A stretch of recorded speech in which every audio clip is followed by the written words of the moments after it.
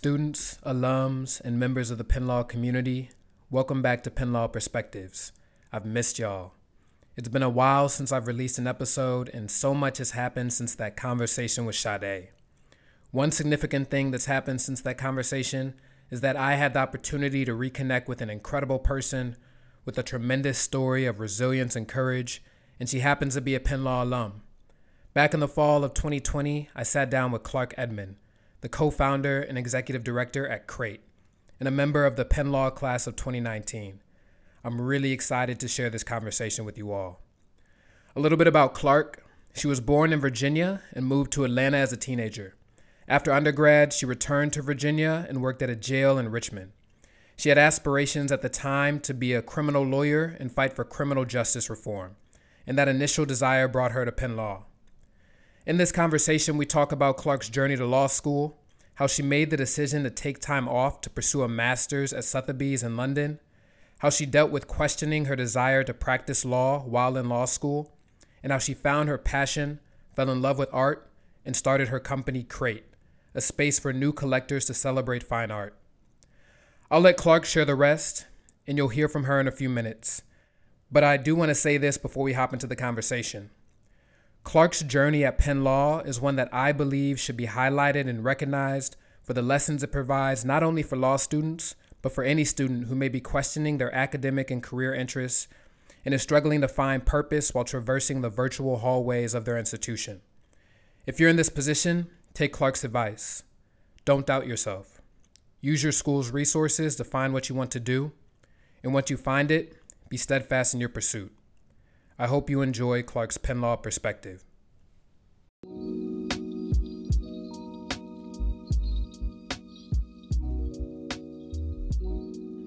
your internet. I was too. I was gonna be like, oh dang, this connection. I don't know. It's always something we can blame it on. Yeah. How are you? I'm doing well, actually. Yeah. I'm okay. I'm good. All things considering, You're studying for it right now, right? I've decided not to take it. I've decided to take it in February instead. I just can't take 4 weeks off of Crate. I just can't. So I'm just gonna spread out the studying over the course of 6 months and just do it that way. Yeah. I've started already and I worked pretty hard. So it was a difficult decision and I just want to get it over it with. Yeah. But I'm not practicing, so there's really no rush for me. Yeah. I love that. So the last time we saw each other was outside the law school. Yeah. Actually, that was 2019, right? Yeah, it was definitely 2019. I thought the last time, maybe I'm missing. Well, I think the last time I saw you was on 19th or no 21st in Spruce. I think so because you were walking, or maybe that was just one time I saw you. I think you're right. Over the summertime. Yeah, and we just ran into each other on the street. That's the last time we saw each other. Yeah. I did. Yeah, that's right. Because I think I yelled your name, and you're like, "Who is this random person?" Yeah, and I was like, "Oh my god!" Yeah, that's definitely what happened. Yeah. So what's happened since? So 2019, yeah. you graduated. Yeah, I graduated, and that was a pretty big deal. Then I took the summer, and I interned at an art gallery in New York. Yeah. It's called Jack Shainman, actually my favorite gallery. And so that was a great opportunity. And at that time I was also studying for the bar. And that didn't work out so well. Because I was I don't know, I was just doing my thing and trying to get into the art world and, having fun also. And so after that, I started working remotely for a startup. It was a legal tech based out of DC. And I was able to work remotely from home for a while. So it was interesting with the pandemic. I was already... Home being DC or home being New York? Were you... Being DC. I was based in DC, but I worked remotely a lot of the time. Okay. So yeah, I was working for this startup, and then actually a couple months I worked remotely from Bali, which was pretty cool. And are you you're recording now? Yeah. um, yeah, which was pretty cool. It was a great opportunity. Just a great, not an opportunity, it was a great experience. Yeah. So that was pretty interesting, like working at a co-living, like a co-working space, like that whole digital nomad situation. Yeah. And then I, came back to America and the pandemic hit basically. Yeah. And so that was, it was a shock because I was in the middle of, looking for jobs, and I was like, oh yeah, like things are getting going. I'm going to come back, move to New York, and things will be good to go. I really took that time after graduating because I was just questioning whether or not I wanted to practice law, and deciding whether or not I wanted to take the risk not to.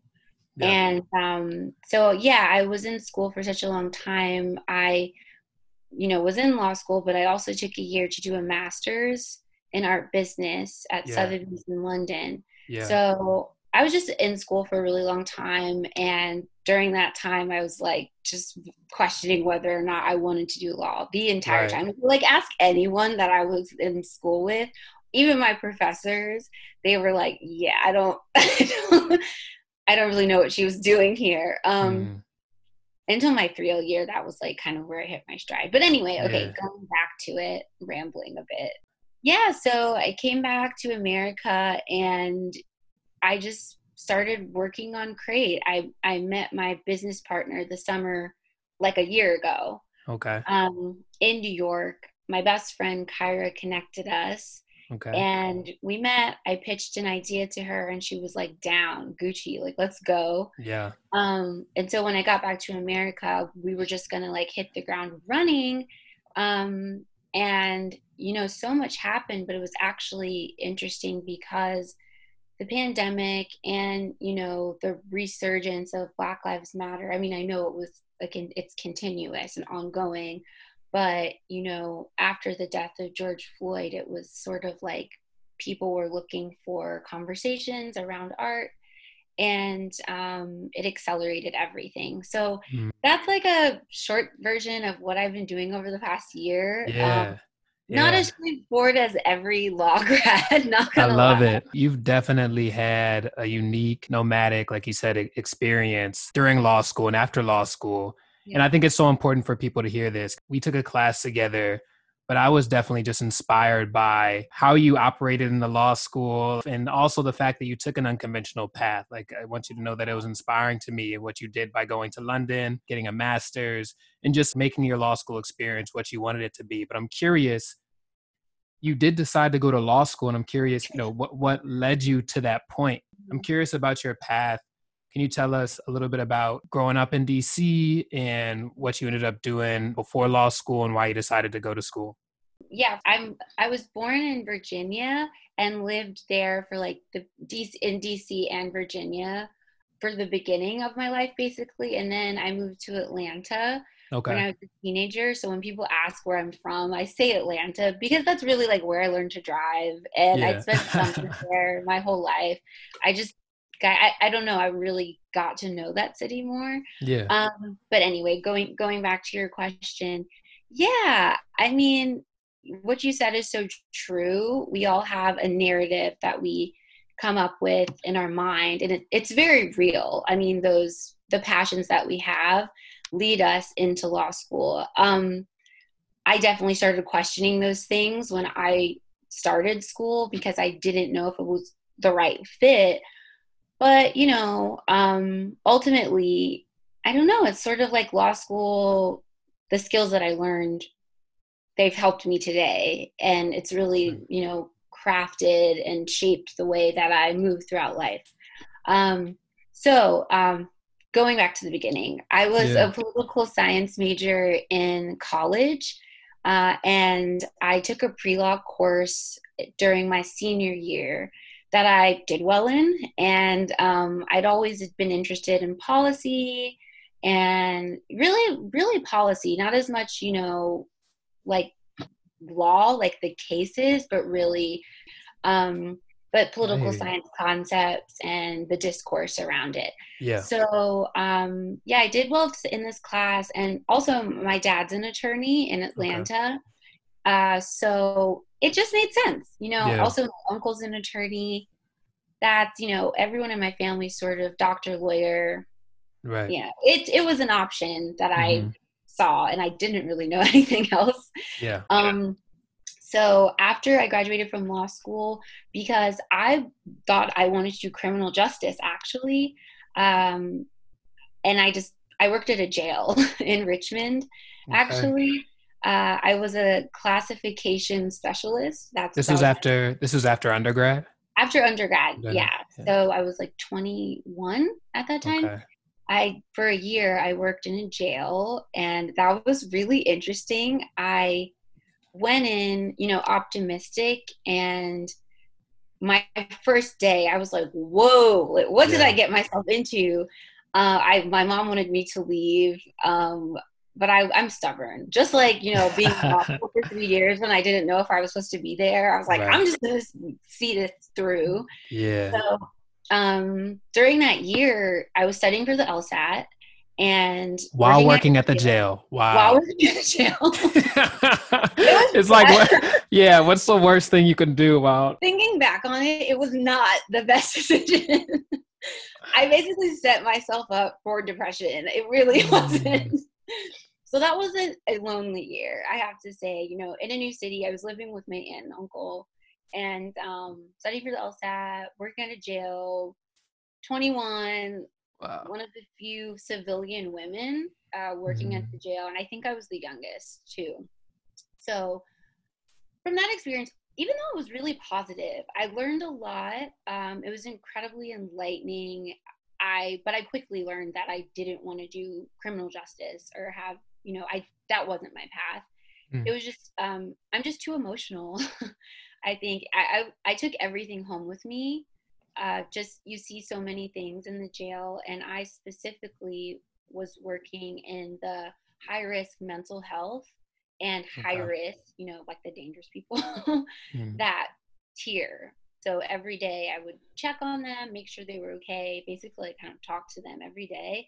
Yeah. And it was pretty hard to see the reality. I mean, I was green when I came in, just fresh out of college, Right. never really worked. I'd never been to a jail before, but the first time I was in a Mm. jail, I was working there. So, Yeah. and through this year, because I thought I wanted to do criminal justice, I was applying to law schools with the narrative that I want to do criminal justice. Yeah. Yeah.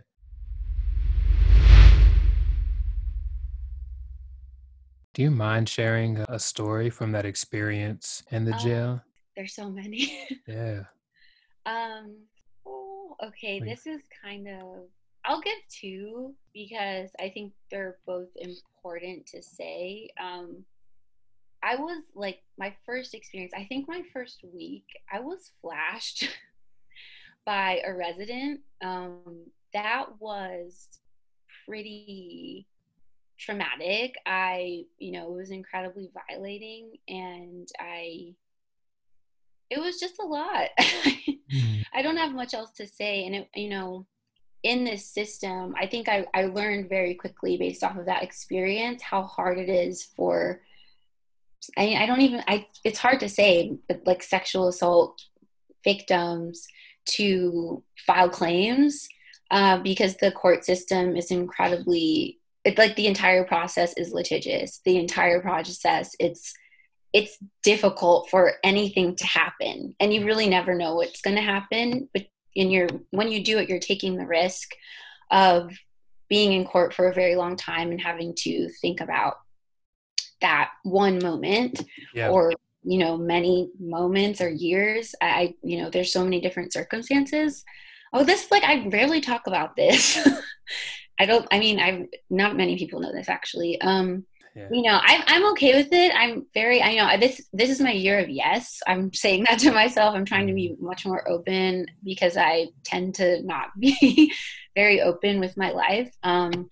So yeah, that experience was pretty difficult, and that was my first memory there.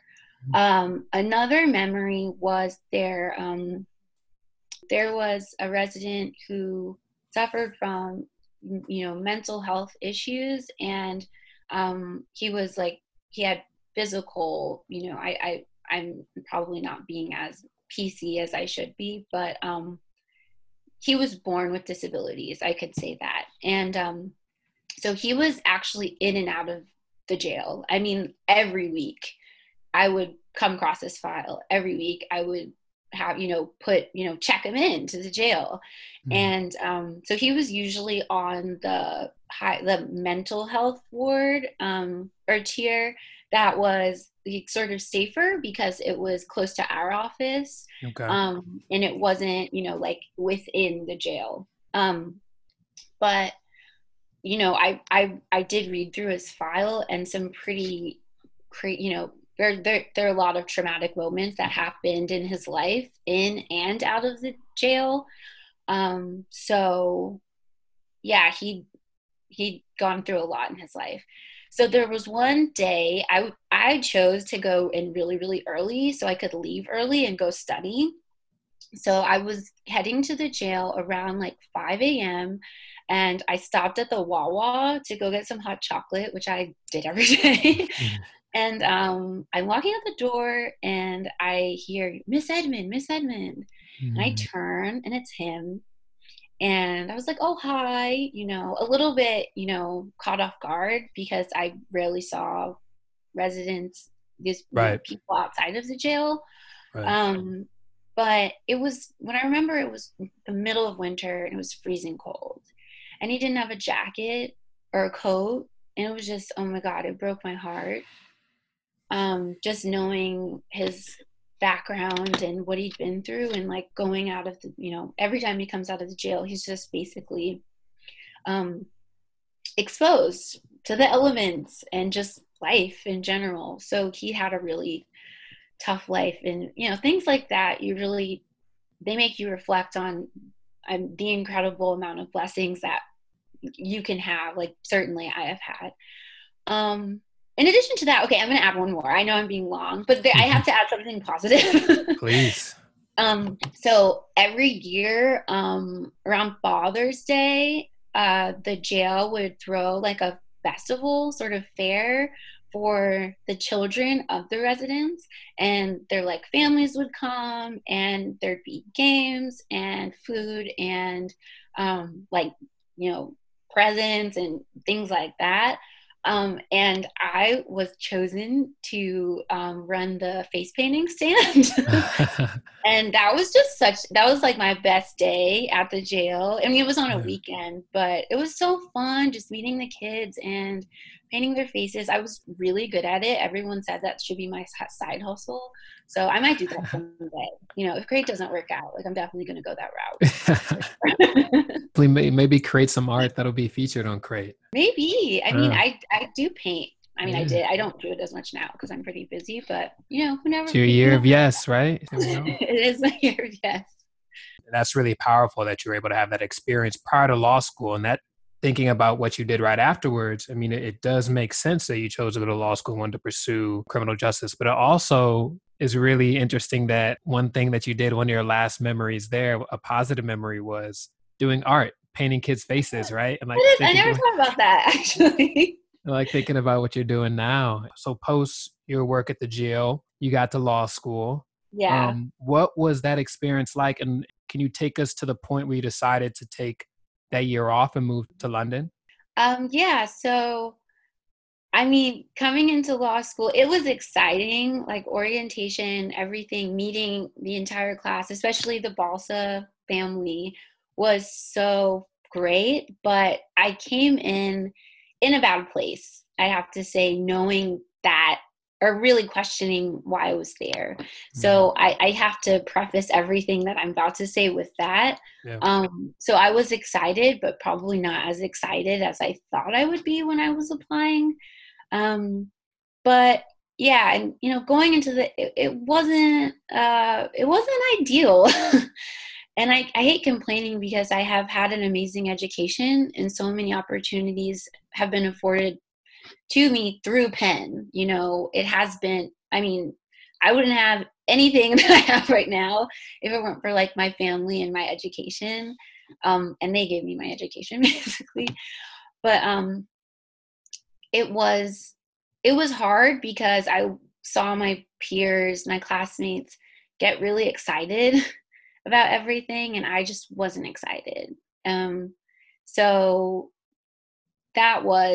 it was difficult. I really can't explain it any other way. I was envious of everyone else who was like just geared up, fired up, ready to go, wanted these jobs, were so excited about OCI and like just every aspect of law school. And I didn't have that. So actually, and this is, I might be saying it in confidence, but yeah, so I went into law school with realizing that I had pretty serious mental health issues, actually, that I had prior to the year at the jail. And so I went in, not sure if I wanted to be in law school, but also grappling with these new realizations, being on medicine for the first time and trying to get on a regimen with that. And so I have had 2 first years of law school. I've been in 2 classes, basically really 3 because I took the master's. I did the master's. But so I went in pretty depressed, and I had a really hard time, a really bad bout of depression. And I basically ended up burning out, and I left after the first semester. That was really difficult because I actually, when I had this really bad incident happen, it was right before finals. And because I'm stubborn, I went back and tried to do finals. And I like studied for finals after this really difficult experience. And like a couple of days after I tried doing that, I went to, what is it called? Like the mental health services at Penn. Yeah, CAPS. I went in there and I called my parents. CAPS, yeah. I mean, I stayed up in CAPS, so I don't know how I forgot it. But yeah, amazing resource at Penn. Yeah. I know it saved a lot of people in our school, especially.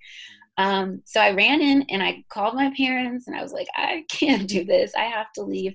And they were just so understanding because they were really worried about my health. So then I took a semester off. I told myself before I left, I'm going to come back because I was like, I have to do this. I have to do it. I said I was going to do it. I put so much work into getting into law school. But during that semester, I interned at the Smithsonian, actually. Yeah. I started seeing a therapist regularly and was meeting with psychiatrists to get on a good regimen. It was basically like a time of healing. I needed to heal myself. Yeah. And it was like the best few months of my life, I have to say, because I just was getting healthy. Yeah. Again, at the Smithsonian, I was surrounded around like just art and artifacts all the time. And that's when I found art, my love of art. And it just really, everything opened up. And everything happens for a reason, I swear, because I was given an assignment to do research on the artist Alma Thomas, who's from Georgia.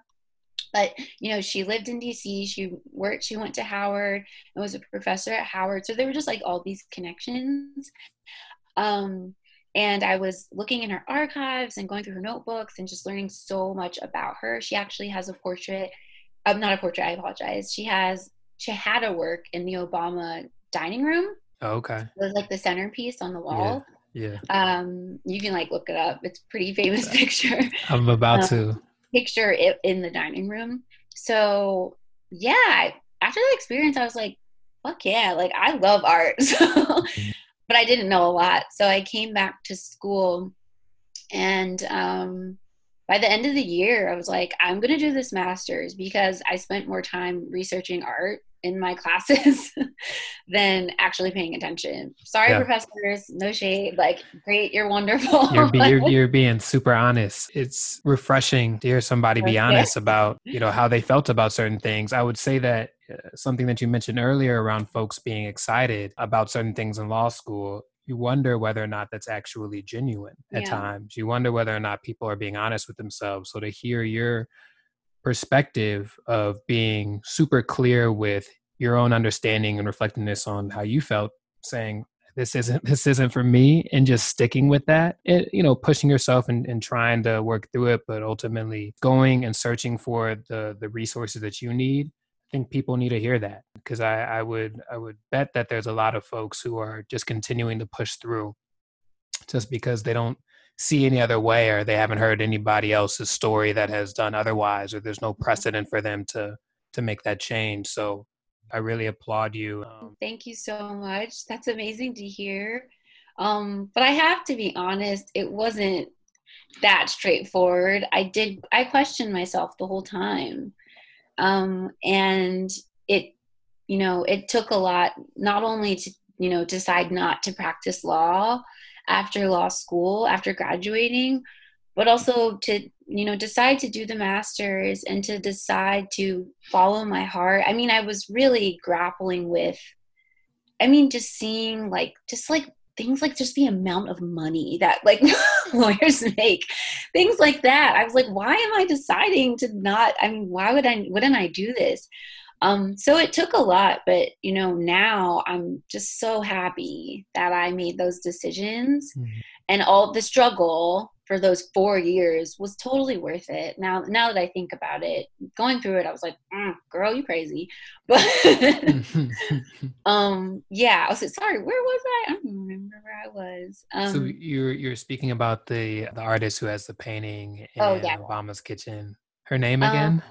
Alma Thomas. Oma Thomas. Yeah. And yeah, I decided to do my master's, came to London. That's where I am now, Yeah. actually. Yeah. Um, and that experience was, it was wild. The art world is, it's nuts. It's just so exciting. It was so fun meeting people from all over the world with the same interest as me, but with so much more experience. Like, Mhm. I didn't even know what a triptych was. That's like it's an artwork with like made of 3 parts. Okay. I didn't even know what that was. I didn't know like basic terminology in Mhm. the art world. So it was, there was a learning curve, definitely. But the support system there, professors, my friends, my peers, they were just so amazing. And I learned so much so quickly. Yeah. But then, I came back to law school, finished it up. It was a struggle, but I'm glad I did. Well, I'm glad I did. Yeah. Yeah.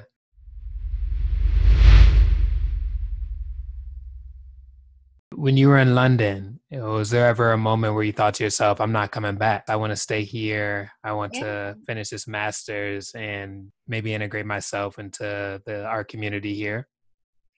I have to say, like, I really didn't. I didn't at that point. I think, but I didn't because I knew I would end up in London someday. Okay. And I left basically promising my parents that I would come back to law school. Okay. So I'm not going to lie. Like, I wasn't, completely caught up. I knew there was a reality Mhm. that I had to come back to. But that made me cherish it much more. Yeah. And yeah, like I came to London. I visited for the first time when I was about 12, and I knew that I was going to live here or spend a lot of time here. So there was no question in my mind at that Yeah. point. Yeah.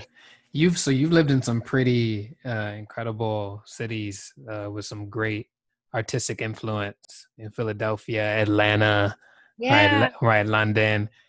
When you came back to Philly, after having this experience in London, did you try to integrate yourself into the Philadelphia art community? And what did you discover when you did that? Because I think a lot of students don't recognize Philadelphia or don't name it as a city that is filled with a lot of rich art and culture, but it definitely is if you It take a is. step outside of Penn's campus and move around a little bit. Yeah, that's a great observation because it's unfortunate, but the Penn community really stays on campus and like in Center City, really. We don't venture out into the rest of the world unless you're from Philadelphia or the surrounding areas. So, when I came back, I was actually the first iteration of Crate was more about connecting young collectors to local artists. Okay.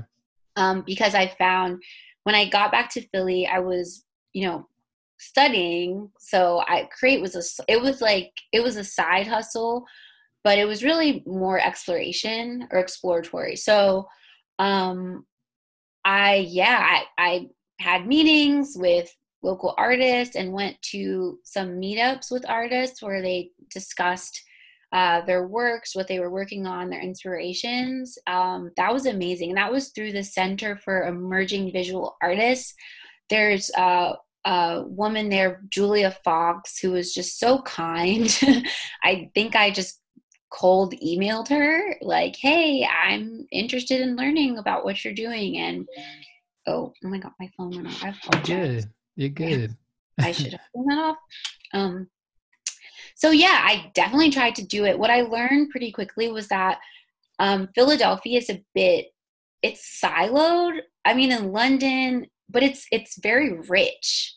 It's the community is very strong, and but it's very different from London and New York because the commercial art scene, what I'd been exposed to first, my first exposure to the art world was like auction houses, blue chip galleries. Those are like, Hauser and Wirth, those like really high end, I guess you could say, galleries.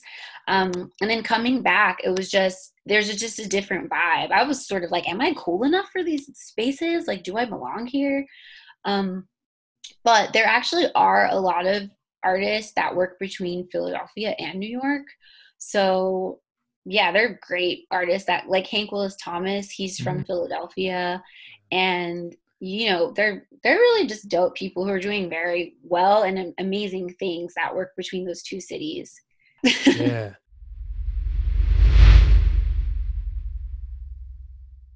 Just to be clear, Crate, when did it start? What was its first iteration? Like, can you give us time and place? Yeah, I mean, I first thought of the idea. This has been like almost like 4 years in the making. Yeah. No lie. Yeah. I think the first time I thought of the idea, I was in Portugal on the beach and I was like brainstorming names with my boyfriend. And I was like, okay, I want to do this thing. What are we going to do? What is it? And each year after that was a different iteration and just sort of figuring out what I wanted to do with it.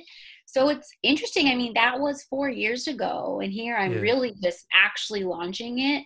But that's just to say, from idea to execution, there's a lot that goes on between that. Right. Actually, when I was at Penn during my 3L year, I was a part of the Wharton Initiation the Venture Initiation Program. Okay. At Wharton Entrepreneurship, that program. Okay. So that was amazing. I applied to that during my second semester, so my last semester in law school. So I was always working on it, but I didn't really tell people about it. Yeah.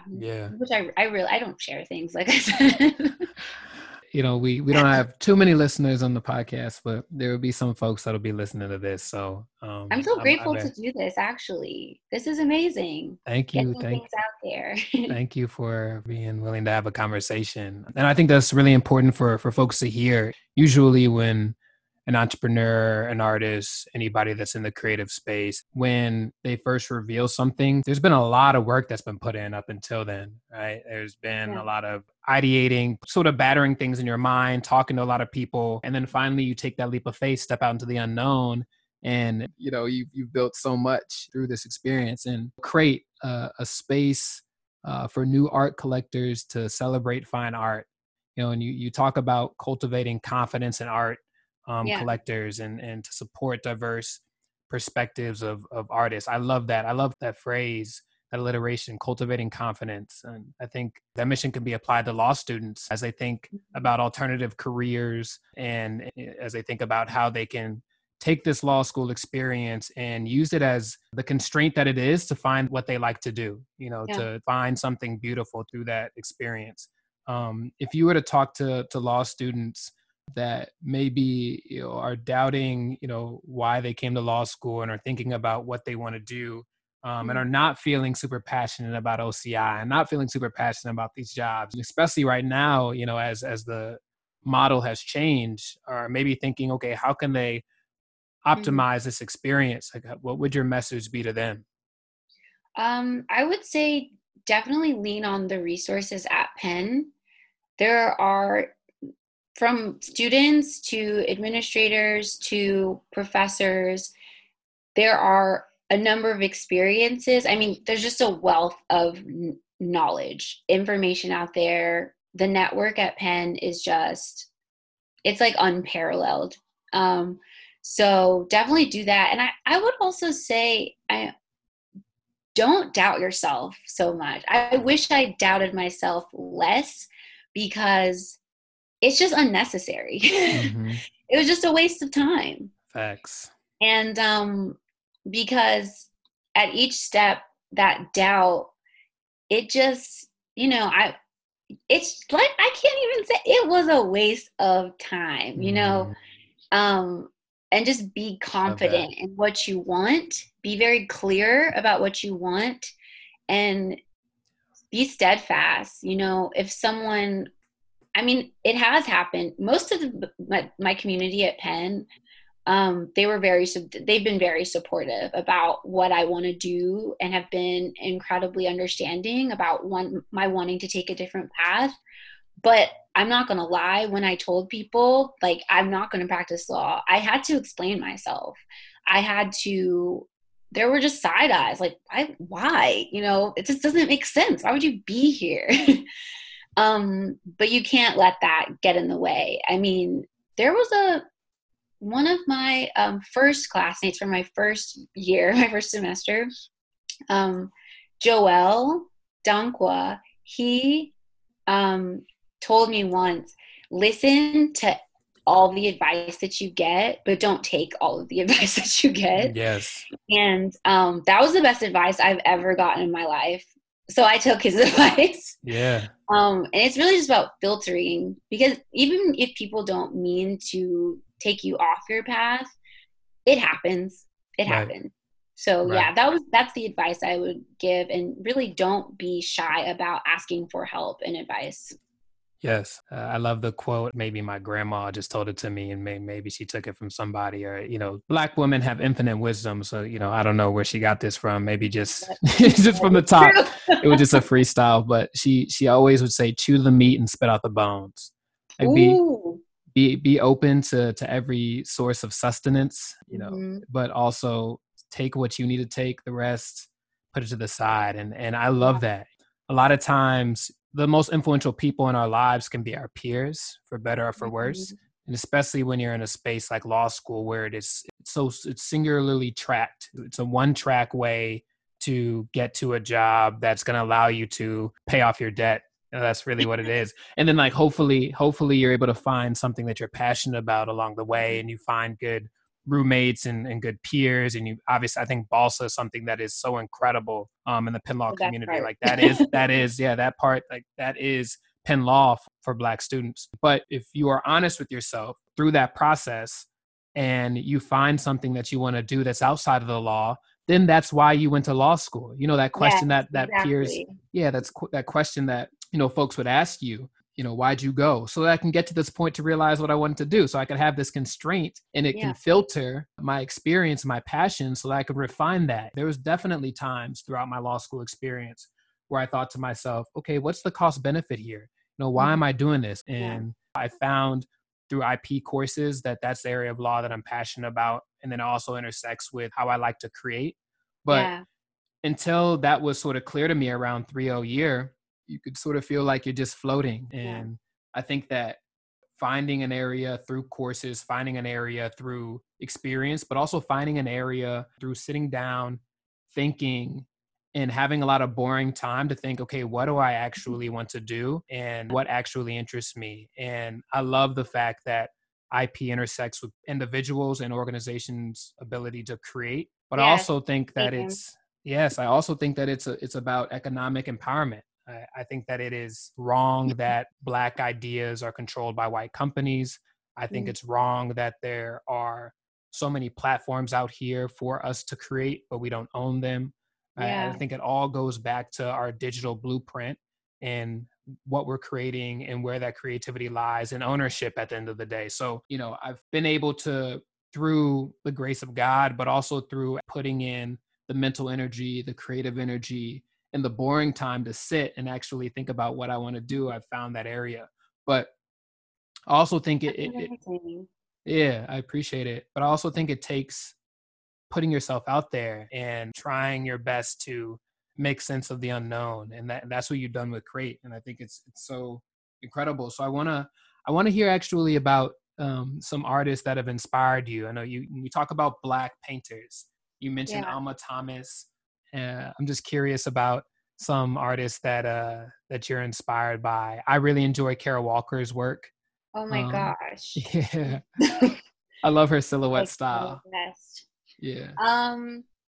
Yeah, there are a lot of artists. I'll choose like 3 that have inspired me.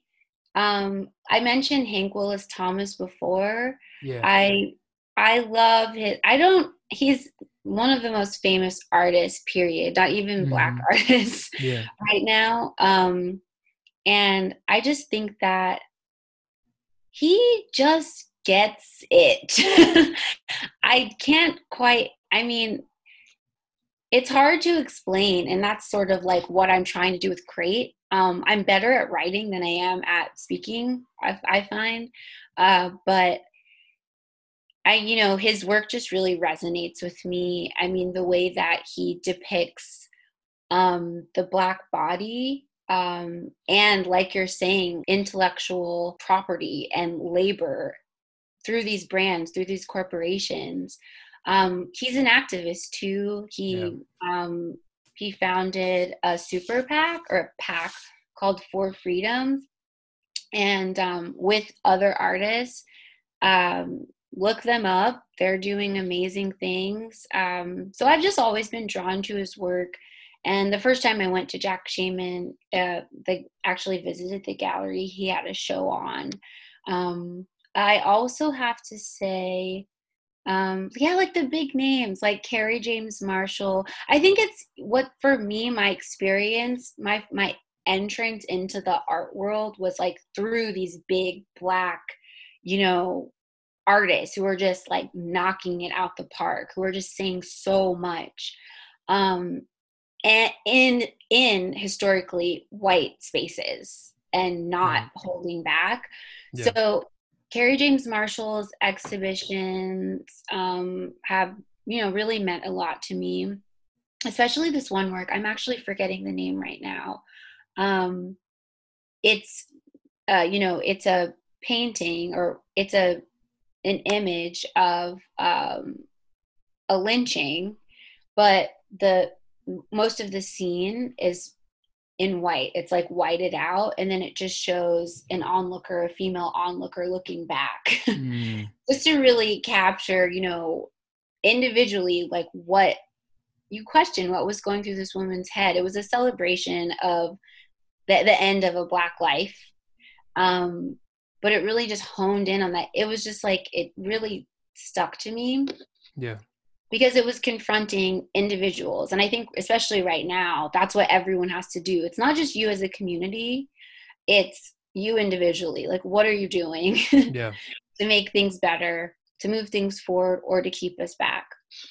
Another artist, I really like the artist Sonia Gomez. She's a Brazilian artist that works with like fabrics. I think her work is beautiful. There's a more emerging artist. Her name's LaKayla Brown. She's phenomenal, and she creates sort of like 3D works using what is it? Like molds. Okay. With what type of material? Using sorry, I like wrote about this. It's okay. It's okay. An actual shame. Is it one of the articles on Crate? No, she's actually, I talk about her in an interview that I did with L'Officiel magazine. Okay. LaKayla Brown, so she does like molds with door knockers and grills. So it's just like the way that she depicts accessories that are, you know, stereotypically Black are really just like relevant and prevalent in Black culture. And they're just aesthetically very pleasing. Like I find when I talk to potential clients, they are just drawn to her work. So those are the artists that I'm loving that have really meant a lot to me. There's, oh my God, Kara Walker, Amy Sherald, and I had some wine. Yeah. Oh yeah, you had a little bit of wine. Yeah, that was like a really bad idea. I don't know why. You should have told me. I would have joined you. Honestly, like that would have, you should have just said that.